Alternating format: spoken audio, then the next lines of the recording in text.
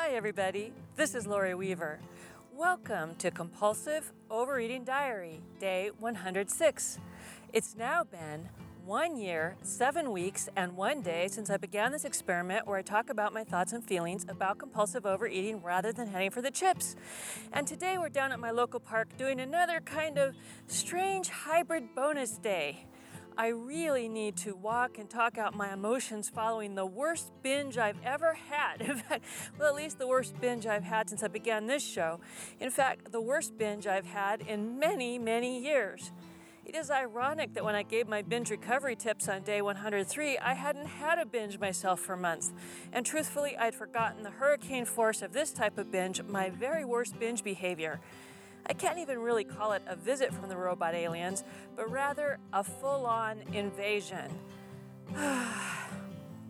But you know, it never hurts to gently walk and talk through the emotions. Maybe I'll learn something. And when I'm done walking and pondering, I do have some interesting comment conversations and recordings. We'll welcome new BC's Paula from Facebook and Phoebe, who goes on the Bravery Report, for saying hello on the Bravery Report. BC's Donnie and Pat prove that BCs are friendly and supportive by welcoming her right away with their comments. Cheryl also sent us her audio answer to Stephanie's question last show about vanity. And I'm pleased as punch that today we have count them two, foolish funners. Thanks, Cheryl and Donnie. Then I'll wrap up the show by reading you part of the blog post that keys into my insecurity and I think may be the major player in my binge. After that, I'll feature some of the comments that helped me that day from Cassie, Amy from Wisconsin, and Stephanie from Quebec. Stay tuned while I soak in the very necessary inspirational snippet of I'm Letting Go by Josh Woodward. Then I'll share with you what I'm letting go of today. But you know, BCs, if you're in a really down mood already or feeling low, you might want to skip ahead through this letting go segment because I'm not feeling very good myself and I don't want to get you guys all upset.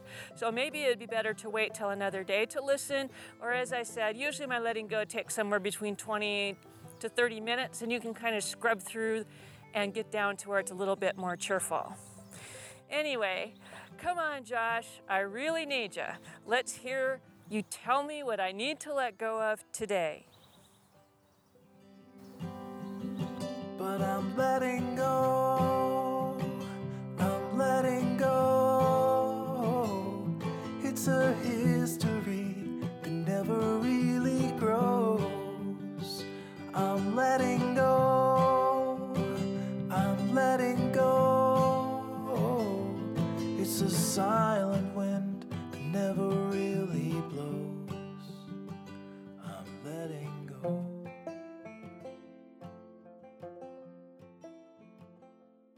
Oh, Josh, I had to listen to that one twice today because I am just in such a disappointed mood and I am being so hard on myself. I'm having a very difficult time with the notion of letting anything go. I mean, anything. And before I get into it, I will mention again, since I'm at the park, you might be hearing birds, traffic, dogs, other people walking by, noises, because right now I'm walking. I need to gently walk. That's one of the things you need to do if you've had a pretty bad binge, is to gently move as much as you can and still be comfortable in order to make your digestion move a little bit faster. Because BC is one of the things I'm really irritated about right now is the fact that I've definitely got that pig in the python feeling where all of that horrible binge is down in my lower abdomen at the moment, just making me miserable. I feel like Tweedledee or Tweedledum or Humpty Dumpty, right? I feel like my waistband of my pants are just super tight and I feel really out of kilter and my balance is off, my emotional balance and my physical balance. So right now I'm in a boo-hoo, I feel so sorry for me mood, because honest to God, I had absolutely forgotten that I was able or capable of putting myself in this kind of physical misery doing whatever psychological damage I was doing or avoidance or whatever caused this stupid binge, I don't know. But just the physical misery of a really bad binge is something terrible to experience. And you say, okay, well, since you've done this in the past, how come this doesn't keep you from binging? Well, partially, as we all know, when we're binging, we're not giving one moment's thought to consequences. No, we're not. We only want what we want, and we want it now, and that's a relief from something. It's a relief from something that we want, and we really don't care. And I tell you, this binge happened in the evening, day before yesterday, right after my singing lesson. And oh man, I'm still full from it. Still. I hardly ate anything yesterday, not to punish myself, but because I just didn't get hungry. I was that full. Finally, I got a little tiny bit hungry, so I ate a little tiny bit of cream of potato soup, because that is very gentle on your tummy.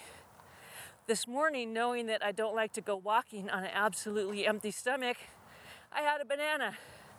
So there you go.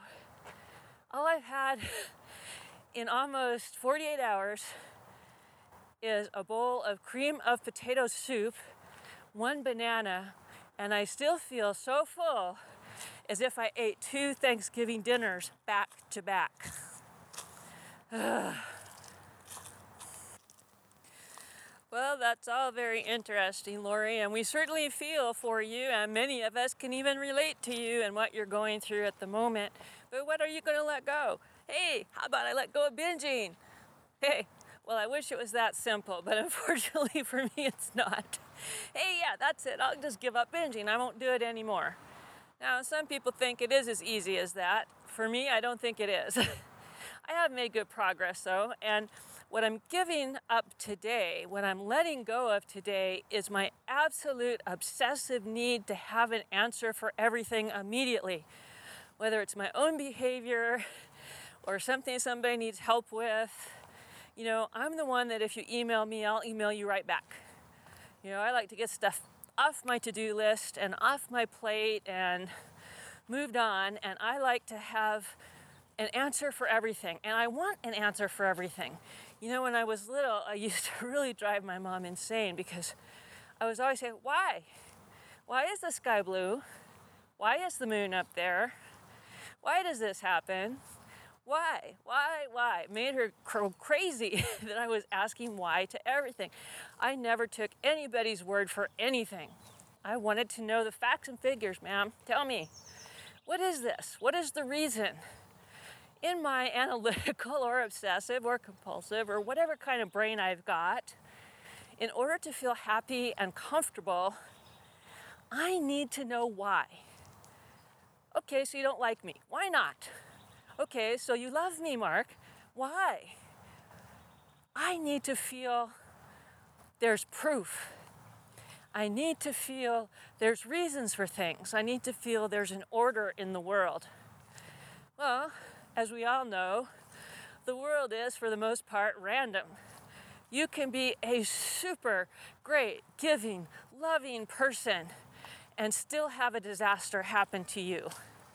You know, you yourself can suffer injury, death, financial reversals, all kinds of stuff. Like right now, I'm trying to talk to you, and the crows are in the tree I'm above, right above me. Okay? I didn't do anything to deserve having crows be above the tree. I mean, the tree above me. They're just there. It's a random fact that I am passing at this moment under a tree with crows. Life is random.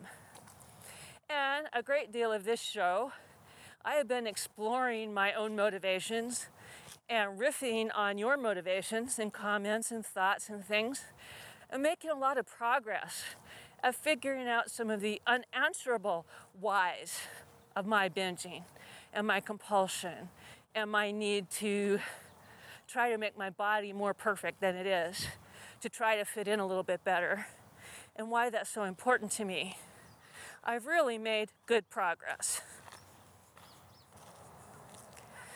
But progress or not, you know, as Alan, hi Alan, I know you may be listening.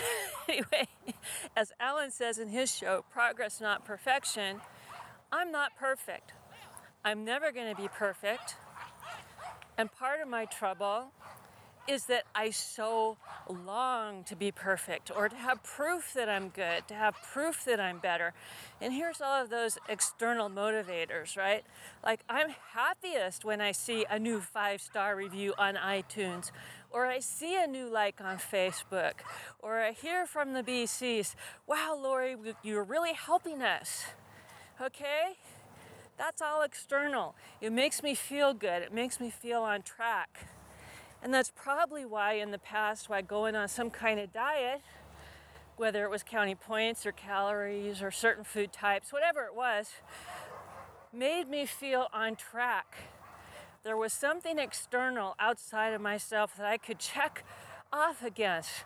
Hey, I'm only supposed to eat this many calories, and I did. Hooray, I'm doing good.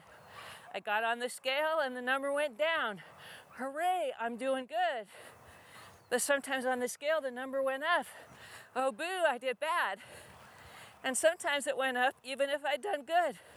But that external number made me feel like, oh, I'm bad. Okay, externals. Because I never had a sense of who I am from the inside out, because I never developed that sense of me saying I'm okay. Since from a very young age, I never, ever, ever felt okay, ever. Nothing about me felt okay, nothing. I felt odd, I felt fat, I felt weird, I felt like what I did wasn't good enough, I felt like, nobody liked me. I even felt in my own family that I was the least lovable of all family members. I never, inside, ever felt good enough.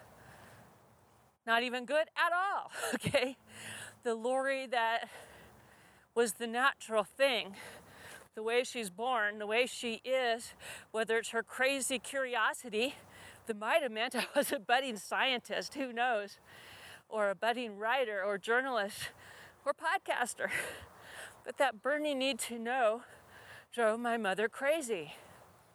My super excelling in schoolwork made me bullied all the more when I was very young, and made it so when I was older and didn't excel, I couldn't handle it, because I had always excelled easily in that venue.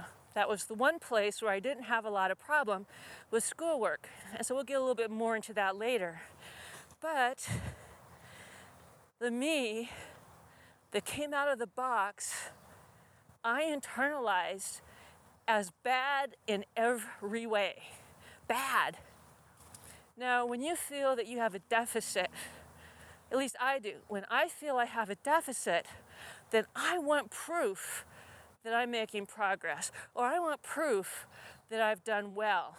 It's kind of like, women in the workforce, women still get paid way, way less than men, dollar for dollar. And I'll tell you the truth, it's pretty darn tough, even in these days, for a woman to get a promotion that a man might get. It's easier for a man to be part of the old boys club. And I was also born fat, or tend to fat, and I was also born kind of odd in my point of view and the way that I expressed myself. So I have all of these attributes that might help me, might hurt me as I go about in life. Oh, wow, I'm really getting down to it. Now, in the last show, I told you the story about the poor lady on my birthday and the absolute rage that I felt. I think Cheryl put it best. She's like, well, Lori, I might not have reacted quite as you did, but that lady was rude. Because reacted how I did was I wanted to kill her emotionally, kill her, berate her, stab her, tell her what's wrong with you. It was patent overreaction.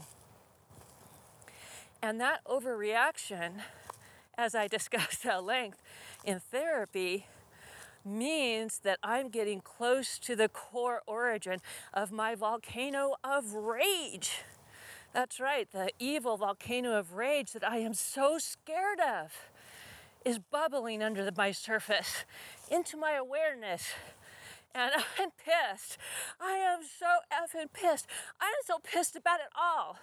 Why couldn't I have been a naturally thin kid? Why couldn't I have been like the other kids? Why couldn't I have had a life that was quote unquote normal? Why? Hear that pity? Why? Well, why not? I mean, how come I wasn't chosen to get leukemia? How come I wasn't born blind? How come I was born with the ability to walk and some kids weren't? Okay? But in my temper tantrum mind, I don't care about how much blessed I am or how good I've had it or all the great gratitudes that I should be spouting out about. I'm pissed as hell at all the crap I didn't get and all that I went through, and I'm mad that I'm 56 years old and still wondering what the hell I'm here for. What good am I? What am I supposed to do? Every fun thing that I do seems to crumble to ashes in my hands. And it's impossible, brave companions, for this to be true for every single thing that I do. Okay? With every single person, with every single thing I try, how could it be that mysteriously they all crumble to ashes? The only thing that they have in common is me. And how I deal with life, and how I deal with things, and how I deal with my feelings, and what I do about it when I feel these things, and what I do about it to help myself have a better life, and what I do about it or don't do about it, or do I eat a ton of food and let myself be miserable for 2 days rather than dealing with unpleasantness. It's much easier to focus on this terrible, terrible pain in my gut right now than it is to focus on questions like, is voice acting really going to be something that I'm going to pursue? Am I good enough? Do I really want to? What will this do to my marriage? What if Mark wants to go away and travel and I want to stay here closer to the studios because I'm trying to progress? These are all important questions, BCs, but they're hard. There's not a clear-cut answer. You can't know the answer. So what do? Is I stuff myself and focus on that. Well, there was more to this particular binge than that, but I'm just giving you a little taste of the volcano of rage that I am getting closer to in therapy. So you can see that first thing going on. The second thing going on is in voice acting. I can't remember which show I shared with you, but I know that I did share with you that I got my latest report card about a month ago from Mark Cashman. And in it, basically, he says, I improved, and my grades did improve, but that I'm not yet ready to go to advanced class or to make my demo. So basically, that's saying you are not commercially viable yet. You need more work. In other words, you're not good enough yet, okay? Now, this isn't a huge, big surprise, but it kind of just rung that same old bell. I'm not good enough. And so I said, well, no worries. I'll go with David in his class for animation voices, and I will work on some of my deficits and become better. You know, I've got a plan. I'll do more work. So I've been doing that.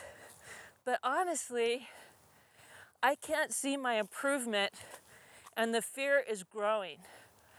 And at the end of this show, I'm going to actually read you a blog post that I wrote about some of the reasons why I think that's true. But I'm starting to become paralyzed, brave companions, absolutely paralyzed with fear.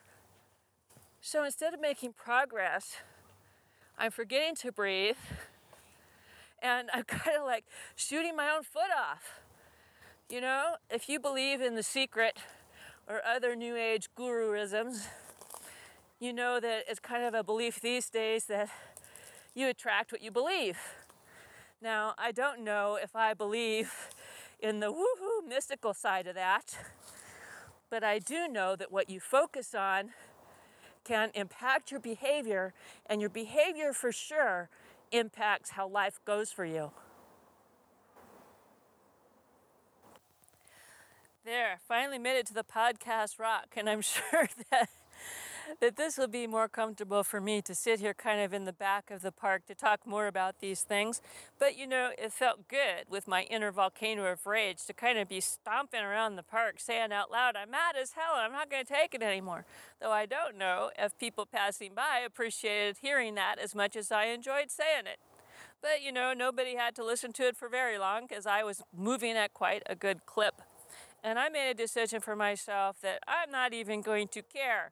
I'm going to be just as bad as that poor lady, and I'm going to say whatever I want to say loud enough to be recorded, and I'm just going to let the chips fall where they may, because I was sick as hell of caring what anybody thought or had to say, which I don't recommend every day of the week. I think that would socially kind of not make it good for you to have very many friends or coworkers or people that want to be in your presence to be going off like a volcano. And maybe, this would have been better done for me to be hiking in the mountain, walking around, screaming my lungs out, since there's less hikers than there are people strolling with their dogs around the park. However, as we said earlier, this pig and the python in my tummy just will not let me hike as yet. That would be too strenuous of an exercise for me. And frankly, I'd be too far from an available ladies' room in case this pig from the python decided to move at all. Now, I know that's probably too much information, but there you go. That's where I'm at today. I'm in the I don't give an F mood. Sorry about that, brave companions. I don't mean to spill on you. But that's why I warned you at the get-go to pass all this by if you're feeling tender-hearted or feeling bad today, because I just don't have much of a filter on me as yet. I will do better when I get to the rest of the show, but right now I'm still really mad about my binge behavior. I mean, I'm mad. It's kind of like, what the hell? You've been going to therapy, you've been feeling your feelings, you've legalized all the food, you don't have these other reasons, and even my singing lesson went well. So why are you binging immediately following a singing lesson while you actually did pretty good? Well, part of that, and I do think the core of it, is my worry about voice acting. But part of that was I shared with Vicky, my singing teacher, my breathing problems and how much trouble I've been having to speak from the diaphragm, and how I've been running out of air, and how I've been trying to practice this. And Vicky, being the excellent teacher that she is, immediately gave me some exercises to improve my diaphragm breathing, which I find very helpful. And I can see that this is going to build up my diaphragm. All that was good. But then come the whole you need to relax part. Now, you need to relax is at the crux of my voice acting troubles as well. When you're feeling confident, when you feel like, I got this, right? Like, I got this. You don't forget to breathe, and you can let your emotions play out. It's like, I'm not worried when I come out to podcast with you, brave companions. I don't think to myself, I wonder if I'm going to be able to let it out. Am I going to be able to tell them how I feel? Am I going to be able to speak? I don't worry about that. How many 100 times now have I done this? I go out any day of the week at any time and I can say something. Might not always be the best something, might be annoying something, it might be nonsense something, but I know for a fact that anytime I put on this recorder and I want to talk to you BCs, crows be damned, I can do it. I have no doubts in my mind that I can podcast to you in the format of this show, which is basically me talking all I want about what I feel or responding to comments or things that you do on the Bravery Hotline. You don't hear me run out of air. You don't hear me forget to breathe. I'm not tensed up. My shoulders aren't hunched. I'm just cool as a cucumber, even when I'm mad as hell like now, right? That's because I have confidence. I know it. I know it in my soul. I know it from the top of my head to the tip of my toes. I got this. I can do this. There's no reason for me to worry. Some times are better than other times. Some shows are more compelling than other shows. All of that's true. But the core of it is, I know I'm a good podcaster. I'm good enough. I know I got the skills. I know I got the chops. I know I'm not going to run out of things to say. I know that I can articulate well enough for you to understand me. All right? I don't have to worry about that. I might have worried about that in the earlier shows. And mostly I worried because I thought, who in the world, who would even care about the things I'm talking about here? Who wants to hear about, my binge behavior? Who wants to hear about my compulsive eating things? Who wants to hear about that? And technically, you will hear that my voice was a little more tentative and I was a little more whiny than I am right now. That's because this is show 106. So I've had 105 times prior to prove to myself that I can do this show. So here we are. Podcasting suited my talent, right? I have a talent for talking and talking and talking. And I'm also pretty empathetic, and I have proven over and over and over again in my life that come what may, I'm an excellent encouraging coach. I've always been able to teach people or encourage people. And in fact, one of the things that really pisses me off is I'm able to coach people to success that I myself cannot achieve. I can't tell you how many raises and promotions that people got in my various careers when they come to me for advice on what they should do, what they should highlight in their reviews, all that kind of thing. I'm very, very good at that. And they did. But then I give myself advice and I follow my own advice, and still obstacle after obstacle after obstacle. And it feels that way always to me. But I know what I know. I can articulate what I feel. I can talk till the cows come home, and I'm a really good encouraging coach. All of that, and I'm technically knowledgeable. All of that means ding, ding, ding, ding, ding. Lori, you got all that it takes to be a podcaster. That's your basic skill set, right? Being able to speak, be understandable, being technically knowledgeable is a bonus. Having something to say. I can talk about what's under compulsive eating all day long because I've thought about it for more than 50 years. I have plenty of topics. And if I run out of topics, I got all of you now to give me topics. So this is a long way of saying why I feel confident in the show. Now, that's not the same thing as being disappointed when you brave companions don't call the Bravery Hotline, or when you don't leave comments, or when I don't get new reviews on iTunes. Those are all the external things that I have no control over. I can't go to your house and force you to give me a 5-star review on iTunes. I can't force you to comment. I can't force you to buy me cups of coffee to support me with your money. I can't force you to do any of those external things that let me know that you like the show. But whether you like the show or not, technically I have confidence in my ability to do a show. Now, whether it catches on more and we're going to have 1 million brave companions someday, whether it catches on so much that, I don't even have to worry about money because there's so much coffee or book sales or subscriptions or some other thing I haven't thought of yet, I don't know. But I know that I have the ability to do the job, right? I can do that job. I can do it. And the other part is the other part. With voice acting, I don't have that feeling yet. I don't have that feeling like, I got this. I can do this. And some of it you're going to hear in my blog post at the end of the show about my early experiences with acting when I was studying acting and how it bleeds into other parts of my life. But here you go. I have the ability to think through emotion. I have the ability to articulate. I even, if I'm not thinking about it too hard, have the ability to modify my voice into a different character at times. But I've had enough, quote unquote, bad for me experience, enough outer experience where, wow, that sucked, that I am terrified.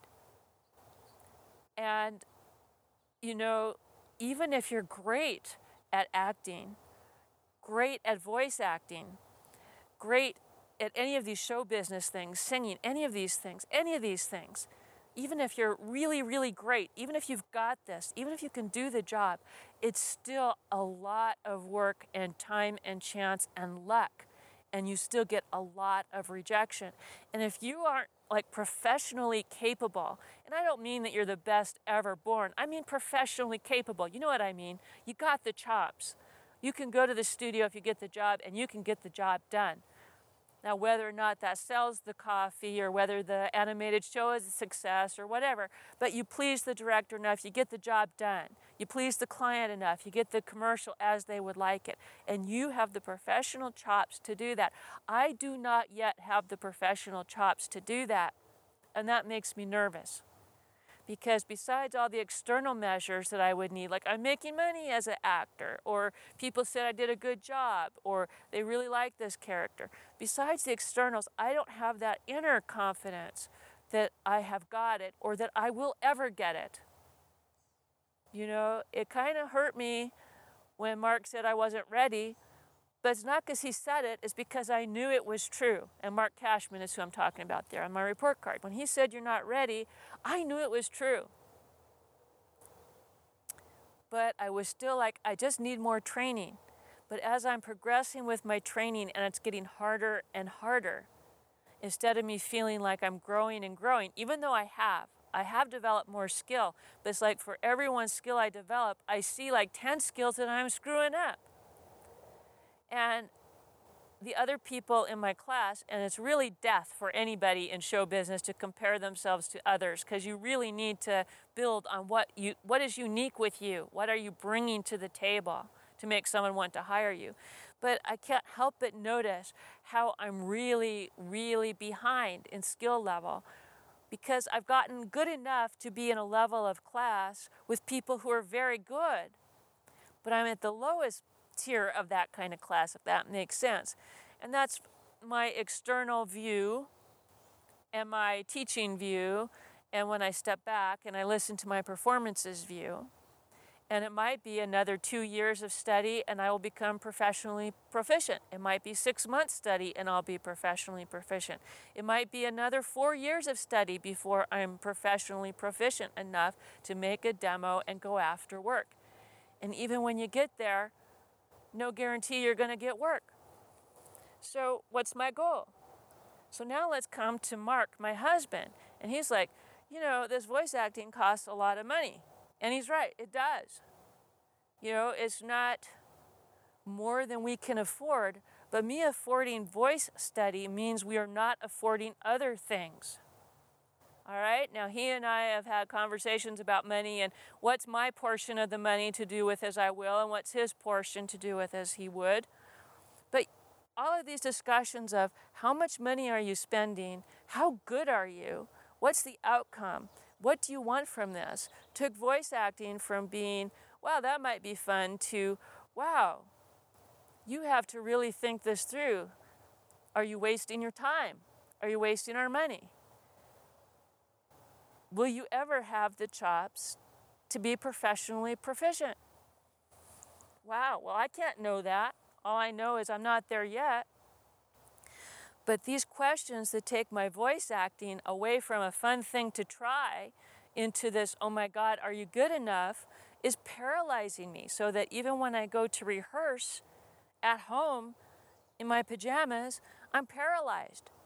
Now, when I'm just doing a voice for myself and listening to it on my recorder, there's no one there to criticize but me, you know? But as you've heard, I can be a dynamo of criticism. I can be pretty darn hard on myself and mad at myself and feel like, what are you doing? Why are you doing this? And then I get really scared, brave companions, because if I torture myself enough with this, I will come to the conclusion it's not worth it. And there's part of me that really wants to do this. I really want to become proficient. I really want to do it. And that part of me is scared that the other part that says, hey, you've been spending all this money and you've been spending this time and you're not proficient, is going to torture me out of my chance. And I've done this before. So part of my lesson, my singing lesson, Vicki had me look in the mirror because I was putting a lot of tension in my forehead. Like if you sing the high note, you know, ah, I was wrinkling my forehead a lot and putting tension there. And when you're singing, just like speaking, you don't want to have tension in your voice. You want your vocal cords to not be tense. You want your shoulders not to be tense. You just want to let the air flow. And so she had me look in the mirror while I was singing.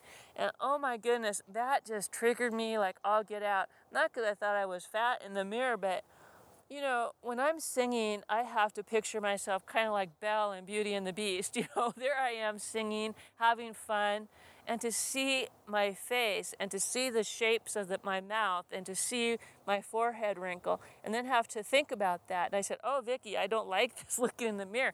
And she says, oh, you don't judge yourself. You can't judge yourself about it. Just use it for information. But then I judge myself for judging myself. Because then I'm like, oh no, not only am I wrinkled, but now I'm judging myself because I'm not liking that my face is wrinkling when it's not supposed to. And it got into a big old knot of, I can't win. I'm judging the fact that I'm not supposed to be judging myself. Oh my God, world within world within world within world. How much more criticism can I take? What can I do? But breathe. Get used to looking in the mirror. It did help to stop wrinkling my forehead so much. But it was hard. And all of these thoughts, I think, were swirling around, mixed in with my long-term volcano of rage from back home and feeling fatter than I want to be, having that run-in with the calorie counting not work out for me. And that made me feel a lot of grief because if calorie counting would have worked out for me, then I would have had some hope that I had an external plan that I could lean on to help me get thinner so I could fit into the chairs. And all of this, just feeling your feelings and being who you are, is not right now the fast track to being any thinner. And having all these self-confidence issues and having all these feelings of failure hit me, you know, it just got to be too much. So I am giving up having to know the exact answer because I don't think any one of these things was the exact answer of why did I binge like I've never binged before that day. I think they all are part of the answer. But the bigger thing was I just didn't want to feel anything more. I just didn't.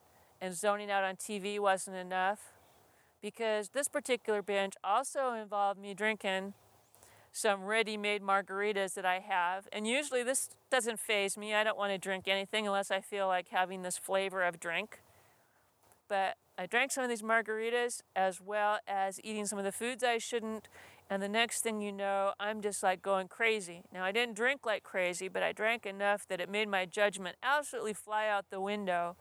And I literally went into the robot alien food coma where I can't tell you, I literally cannot tell you the list of what I ate or what I felt or anything because I totally put myself into that zone where all I was aware of at that time was more food coming in, more and more, stuff it down, just stuff it down, just stuff it down, just stuff it down until I literally couldn't move and woke up from it kind of going, what the hell? How am I ever going to explain this to the brave companions? What a fraud am I that I talk about feeling your feelings and that I haven't binged? Because now, not only am I having trouble voice acting, not only am I wrinkling my face when I'm singing, but now I'm not even someone that the brave companions should emulate in any way because I've proven that I'm a great big fraud. That's those kind of thoughts. Well, don't get worried, brave companions, because I'm not a fraud. I'm exactly who I said I was. Someone who has lived with compulsive eating and binge eating disorder for 50 years and who's trying to work her way through it and who promised to tell you the truth, good or bad, so that you can learn whatever you might learn from my experience, even as I try to learn what I might learn. And today I'm going to try to continue to be nice to myself physically and emotionally and to just let these things kind of calm down and not put pressure on myself and just to do the best I can. Because whether I become a voice actor or not is not the end of the world. The point really is, am I having fun with that process or am I not? And will I be able to come up with ways where I can continue to have fun and continue to try. And I hope so. I really do. But if I don't, it won't be the end of the world. So I'm going to try not to put so much pressure on myself. All right, brave companions. If you've been skipping ahead, here comes the music, so you'll know that we're moving on from what I need to let go of today.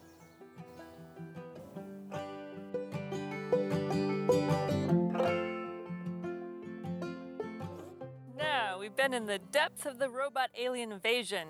Let's turn our attention to the positives. Welcome to New BC Paula, who posted to me on Compulsive Overeating Diaries page on Facebook saying she enjoys the show, but what the heck are BCs? Laughing out loud. It's been so long BCs since that name stuck that I had forgotten that new listeners in the early episodes would not know what we were posting about.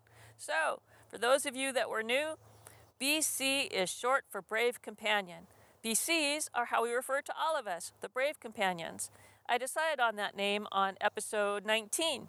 So to recap, anyone who even thinks of considering or addressing their own food issues is brave, and we are all companions on this journey. So Paula, we are all brave companions who listen or participate in the show.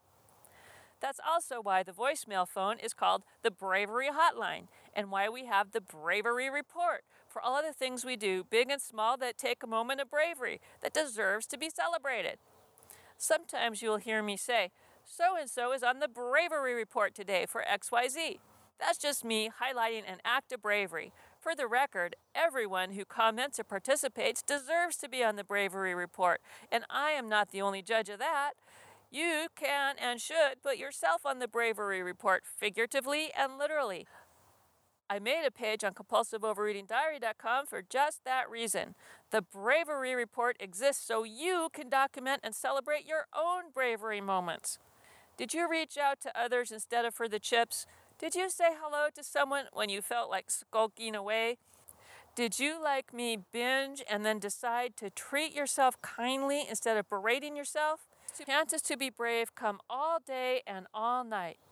When you grab one, why not call the Bravery Hotline and share it with us? Or do like our next BC, Phoebe, and post your bravery on compulsiveovereatingdiary.com's page for us to celebrate with you. New BC Phoebe had written to me privately, and I told her that she was very brave and might like to say hello on the Bravery Report. And here's what Phoebe writes. Hi all, I am posting in the Bravery Report at Lori's suggestion. I'm mostly posting because I'm trying to be brave enough to come out of the shadows. I've gone through some heavy and traumatic stuff the last few years, and it's really hard to eat well in the face of the stress. But I keep trying to find a way to health. This community looks like a lovely place to wander with on the way. And Donnie stepped right in to welcome her. Yay, Donnie, way to go, gal. Donnie says, welcome, Phoebe, and yay for bravery. And we love, love, love new friends. I'm glad you are searching to find your way. That's what we do, baby steps, 1 minute at a time. All we got is right now, so that's all we can do.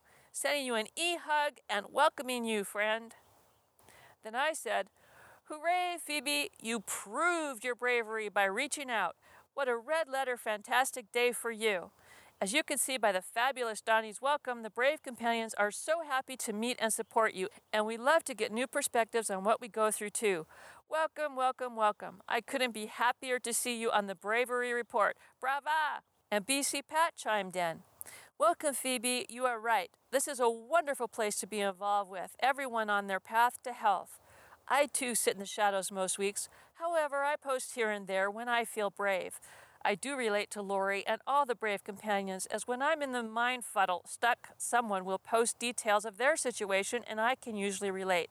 Helps me to sort out what life throws at me, and now I am proud and brave to say that since I followed Compulsive Overeating Diary, I am more proactive in my thinking, my actions with others. Huge! Being a people pleaser, I am bold now in meeting my own needs and asking for what I need. Hey, I'm a brave companion and Phoebe pulled me out of the shadow. Have a great day, BCs, Pat. And then Phoebe replied to us all, proving that it does make a huge difference when we comment and support each other. Thank you all for the warm welcome. I look forward to posting more soon after your generous encouragement. By the way, If you want to celebrate your own moments of bravery, besides sharing it via the Bravery Hotline, besides posting your comment for us to see on the Bravery Report page, you can download a PDF certificate from that same page or from the Who Are the Brave Companions page. And you can fill that out, print it, hang it on your mirror, put it on your fridge, keep it in your wallet. Just remind yourself of the brave heart that beats within your chest.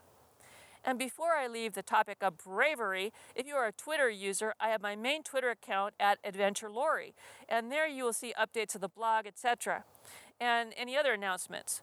But I also have a dedicated bravery account. Follow me there at The Bravery Coach, and you will get a bravery tweet every single day. You can also find all of my bravery tweets by searching for #bravery. It's my morning meditation to remind myself that I am brave, come what may. Again, my bravery Twitter account is The Bravery Coach. If you follow me, I'd love it if you would tweet me about your bravery. I need all of the bravery I can get these days.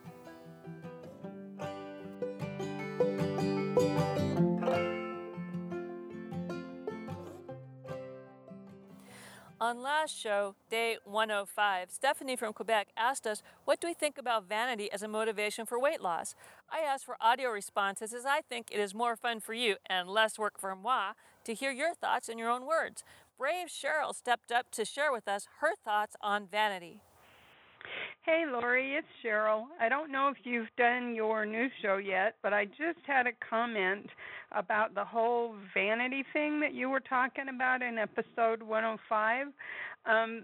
I really think, and a psychologist would probably disagree with me, that when a person is vain as far as their looks are concerned, and they're so caught up with how they dress, how their nails are done, yada, yada, yada, that whole part of being vain is really other-oriented because they're looking for something that they can get from others by being that way. But if a person is paying attention to their health and taking time for themselves to do the things that they need to stay healthy mentally and physically, I don't think that is the same kind of vanity. I think that's taking care of yourself, and I don't see that as being vain at all. I see that as being necessary, and I think we live in a world that would take that healthy respect for our bodies and turn it into the outward focus of what people see so that we can be successful and all of that kind of stuff. Anyway, that's just what I've been thinking about since I listened to the podcast, so I thought I'd stick my 2 cents worth in. Hope you're having a great day. Talk to you soon. Bye-bye. You know, I think Cheryl did a great job expressing the tricky balance of vanity in weight loss. I don't think all attention to one's appearance is vanity, nor did Cheryl say that. But for me, the other focus is key. If you want to look good to please your significant other, to fit in with your peers, or feel better about yourself within society's expectation, then that motivation can lead into a slippery place when you tend to have food issues. Most of the time, health is a good, solid motivator. But even then, if our obsession becomes to 100% eat only what we consider to be, quote, good food, unquote, for our health, that can also lead down the slippery slope. Well, Lori, damned if we do, damned if we don't. Seems that way, doesn't it? So, co-perfectionists, I would say that proof is in the pudding. If you are overall comfortable with your food choices, you don't isolate or drop social events just due to food, if you can truthfully say you like being in your own skin most of the time, even if in your heart of hearts you wish you could drop a few pounds, then I think you're on the right track to finding a path that works for you. My main takeaway is that we are here to live our lives, not to have perfect bodies. Our bodies are just one component, and truthfully, for most of us, it's not that high in the priority list, as long as we are healthy. Think about it. List in your head the top 5 people or things that you love in life, in no particular order. I'll give you a minute. Ready? 1, 2, 3, go! Now think. Who's important? What's important? 5 things. What do you think? Okay, here's mine. My hubby, my family, my cats, my BCs, and telling stories. See what I mean? I bet unless you are a professional athlete or a model or dancer, a perfect body was not on that list. But even if it isn't, that doesn't mean you can't be motivated to take care of your physical self as well as your emotional and spiritual self, you know? But the hows and whys of it are so different for everyone. There is no one answer. But having discussions like this really help us all try on priorities and thoughts and come to know our own hearts just a bit better. So BCs, this topic isn't closed. I'd love to hear your thoughts about motivation. What are your top 5 loves in life? What concerns you? Call the Bravery Hotline or send me audio and I'll put you on the show and on the Bravery Report just like Cheryl. Thanks again, Cheryl Kiddo. I really appreciated that you took the time to give me a call. Well, I'm thrilled to bits to present now our first doubleheader Foolish Fun.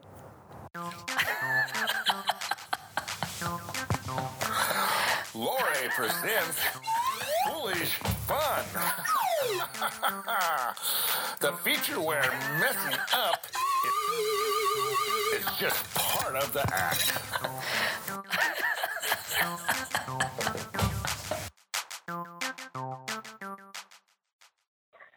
Hi, Foolish Funners. I want to know today, why did the Scarecrow get a raise? He was outstanding in his field. Woohoo! Yay, Scarecrow. Hey, Lori, it's Cheryl. I just wondered if you knew how many fairies it takes to change a light bulb. No? Well, change it into what? Bye. And if you love to be foolish too, call the Bravery Hotline and get your silly on.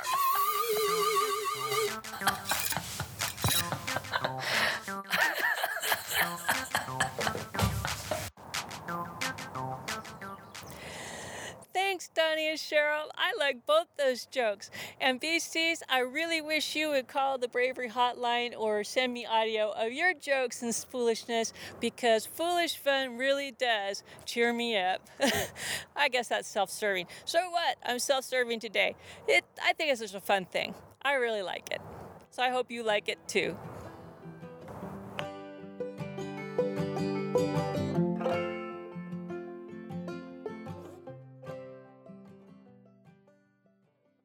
To wrap up this binge-filled day of figuring ourselves out, I want to read you part of a blog post I wrote just one day before the big whopping robot alien blowout. By the way, if you want to get notification of my written blog posts as well as the episodes when they come out, come to compulsiveovereatingdiary.com and fill in your name and email where it says, quote, subscribe to post via email. I will be writing more and more of my ponderings versus recording them because between singing practice and voice acting practice, I won't have as many days to safely record. I can't overstrain my voice by overuse. It needs days off. Dang it, my pondering doesn't need days off, so the blog will have to fill in for some shows. This particular blog post is titled, What Am I So Afraid Of? The post begins with a horrible photo of me. What was I thinking? Hair uncombed in my PJs, looking terrified at my script on the music stand. The caption, dang, I become almost paralyzed by fright, even in my PJs, in my own home, when I think of doing character voice.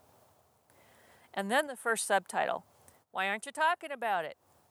Normally, when I wrestle with twisty emotions, off I go up the mountain to record a show. But as I reported in yesterday's status, overzealous voice practice strained my vocal cords a bit the day before. And so I don't think going out in allergy season and projecting on the mountain would help me get ready to practice today. And voice issues aside, I do want to reverse my sides script for character animation class. But there is one big problem. I have become almost phobic about it. The weird thing is that David, my coach and teacher, has this one exercise we do in class where we come up to a music stand full of turned over scripts for different characters and bits, some animation, some commercial. We go one right after the other, and we have no time to think. We just turn over the next script and go. When I do these exercises, I'm fearless, usually intuitive, and often get a decent voice of some sort out of my gullet. Give me a script to work on, though, and I can't utter a squeak from it without feeling faint and forgetting to breathe. What's up with that? First guess is perfectionism. But why? I know full well I am working on a bit for class. I will get feedback, and David is a kind and gentle director. My fellow voice actors are likewise supportive and rooting for me and each other. I feel terribly frustrated. Looking for answers, I searched on the net on performance anxiety, aka stage fright, and found this really great article about conquering stage fright from the Anxiety and Depression Association of America. This article was really helpful. I especially like tip number 1. Shift the focus from yourself and your fear to your true purpose, contributing something of value to your audience. If I try making hearing my lines fun for you, it is easier than trying to, quote, do them right, unquote. Nervous feelings of failure bleeding through a take tend to make for unfunny animation reads, unless the character's feeling that too. Too bad I don't have one of those to work on. I would be a natural. There has to be more to the story. In therapy, I have learned when my emotional response is dialed much higher than the circumstances call for, I am reacting to past events or emotions that have bottled up versus the actual event in question. We can all agree that practicing character voices by myself in my own home is not a usual cause for fear. What is the worst that can happen? If I can't risk at home, how can I risk in class or in an actual audition? Part of my answer is in my acting past and in my expectation of myself. Next subtitle, B-level acting student. My youthful acting adventures mirror much of how my life has gone when I attempt to do something new. For perfectionism's sake, let's define someone who is very good, does great, and progresses to the top of the class, gets the job, gets the promotion, whatever the goal may be, as an A-level fill-in-the-blank. For this story, we'll say A-level acting student. Here's my progression. I have an interest in acting. 2. I go to acting class. 3. I have a natural charisma and ability. 4. I impress the teacher with my early potential. 5. I dig in to learn to do the work, craft of acting. 6. Turns out my potential was overrated. 7. I slip down the rankings of students. 8. I don't get as much attention from the teacher as before. 9. I work harder. 10. The harder I work, the further down the slope I go. I'm not the worst, but nowhere near the top. I'm B-level. I see I'm not going to make it to A-level. I give up. I internalize that I am a failure. This is the story of my 3 years as a serious acting student. In beginning class, the teacher was excited to work with me. I had tons of potential. The best student directors were happy to work with me. At the beginning level, I was top drawer. Then when we all moved on to the next expectation, I was still pretty good, but others via craft were overtaking my natural ability. I couldn't seem to get a handle on the craft as well as they could. I panicked. The harder I tried, the worse I became at acting. I'm still a pretty good learner and still had some natural ability, so I never flunked out. I just kept getting the parts and less parts that don't give as much experience to move forward. Here is also where the director wanted to hear me sing, convinced that an undiscovered great voice would emerge. Instead, the verdict was that I could not sing, hence another disappointing black mark against all the prior potential. My parts became less and less. I excelled in directing, however, and coaching others. They excelled with my advice. For me, I overthought my instincts, and when the time came to move on to audition for prestigious drama schools, both my teacher and I knew I wouldn't cut it. Time to go into education instead. Repeat this same progression with anything I wanted for myself, from getting speaking gigs, from getting a promotion in corporate America, or almost any scenario from my life, even my first podcast. And then I make a list of specific to that podcast.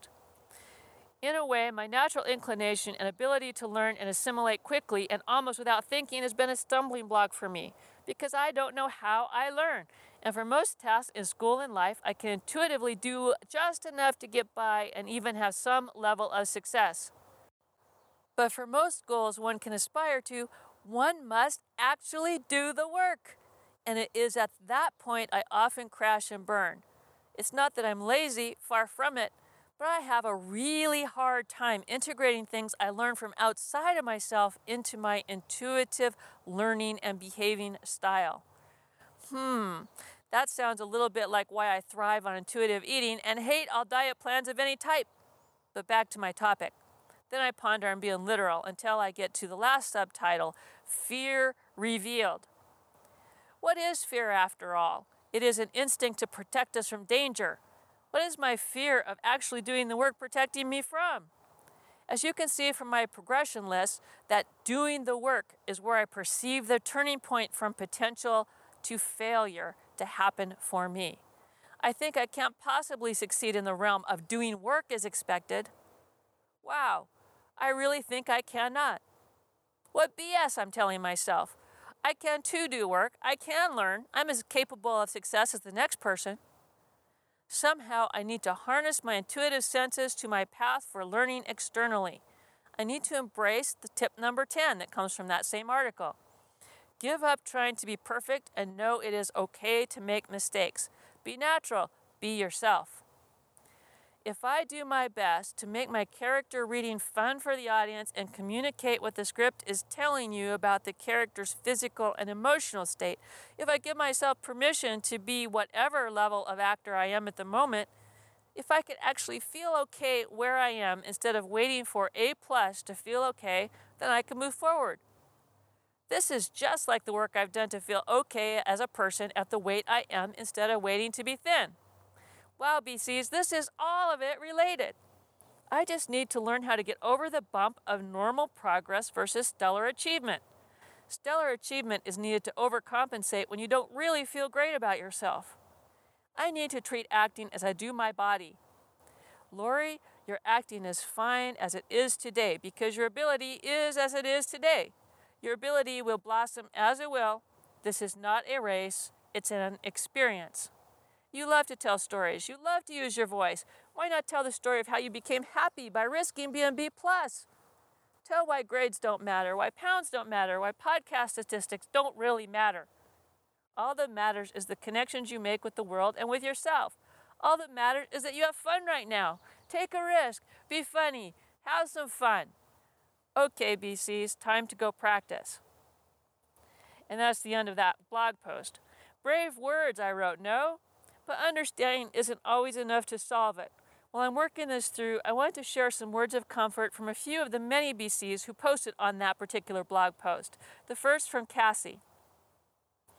Lori, I need to tell you that no matter how self-critical you are, I know where you're coming from. The paralysis is real. Your working through your struggles in front of my very ears has been the best, most illuminating, self-hate, exonerating thing that has ever happened to me. I know I don't know you, but you feel like kindred. I can't thank you enough for sharing all of your struggles with us. My menopausal dried up eyes never fail to produce tears when you strike a familiar chord in my heart. Let's not even get to the dried uppedness of the stage of life. You have given me grist for the mill of my psyche. Bless you and your bravery. Love, Cassie. And I replied, this made me laugh so hard, and it did. I totally am living this statement. It's amazing how much our bodies change as we age. But if we look at it as just another effing adventure, we can live through it. Thanks for posting this and helping me out yesterday. I was in a funk for sure, and your support helped so much. Paralysis is the perfect word. I get so mad at myself for not being able to move or breathe or relax.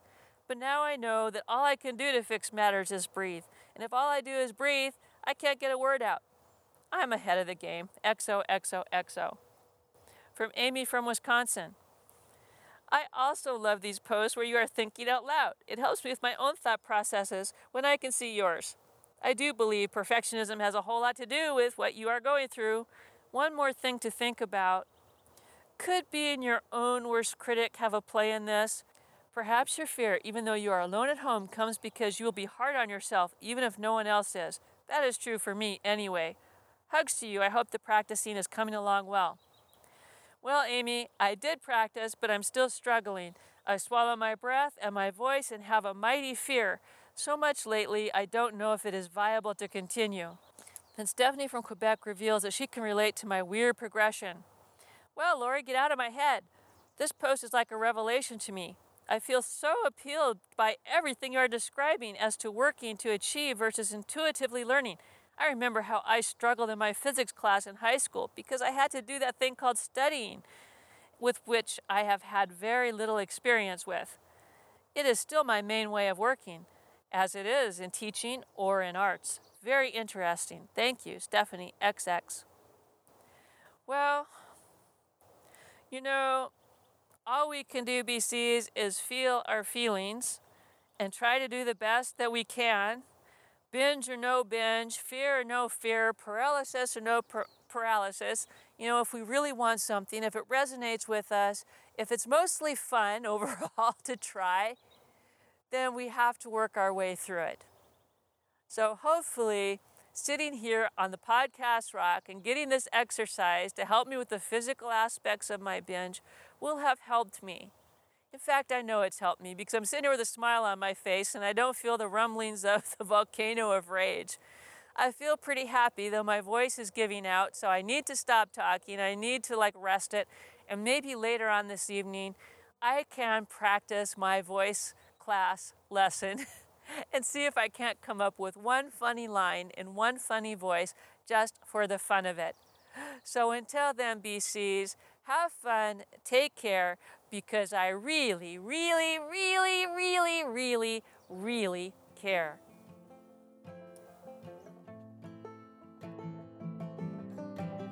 I'm a slave without a master, heading for disaster, kicking up the dust in the middle of the road.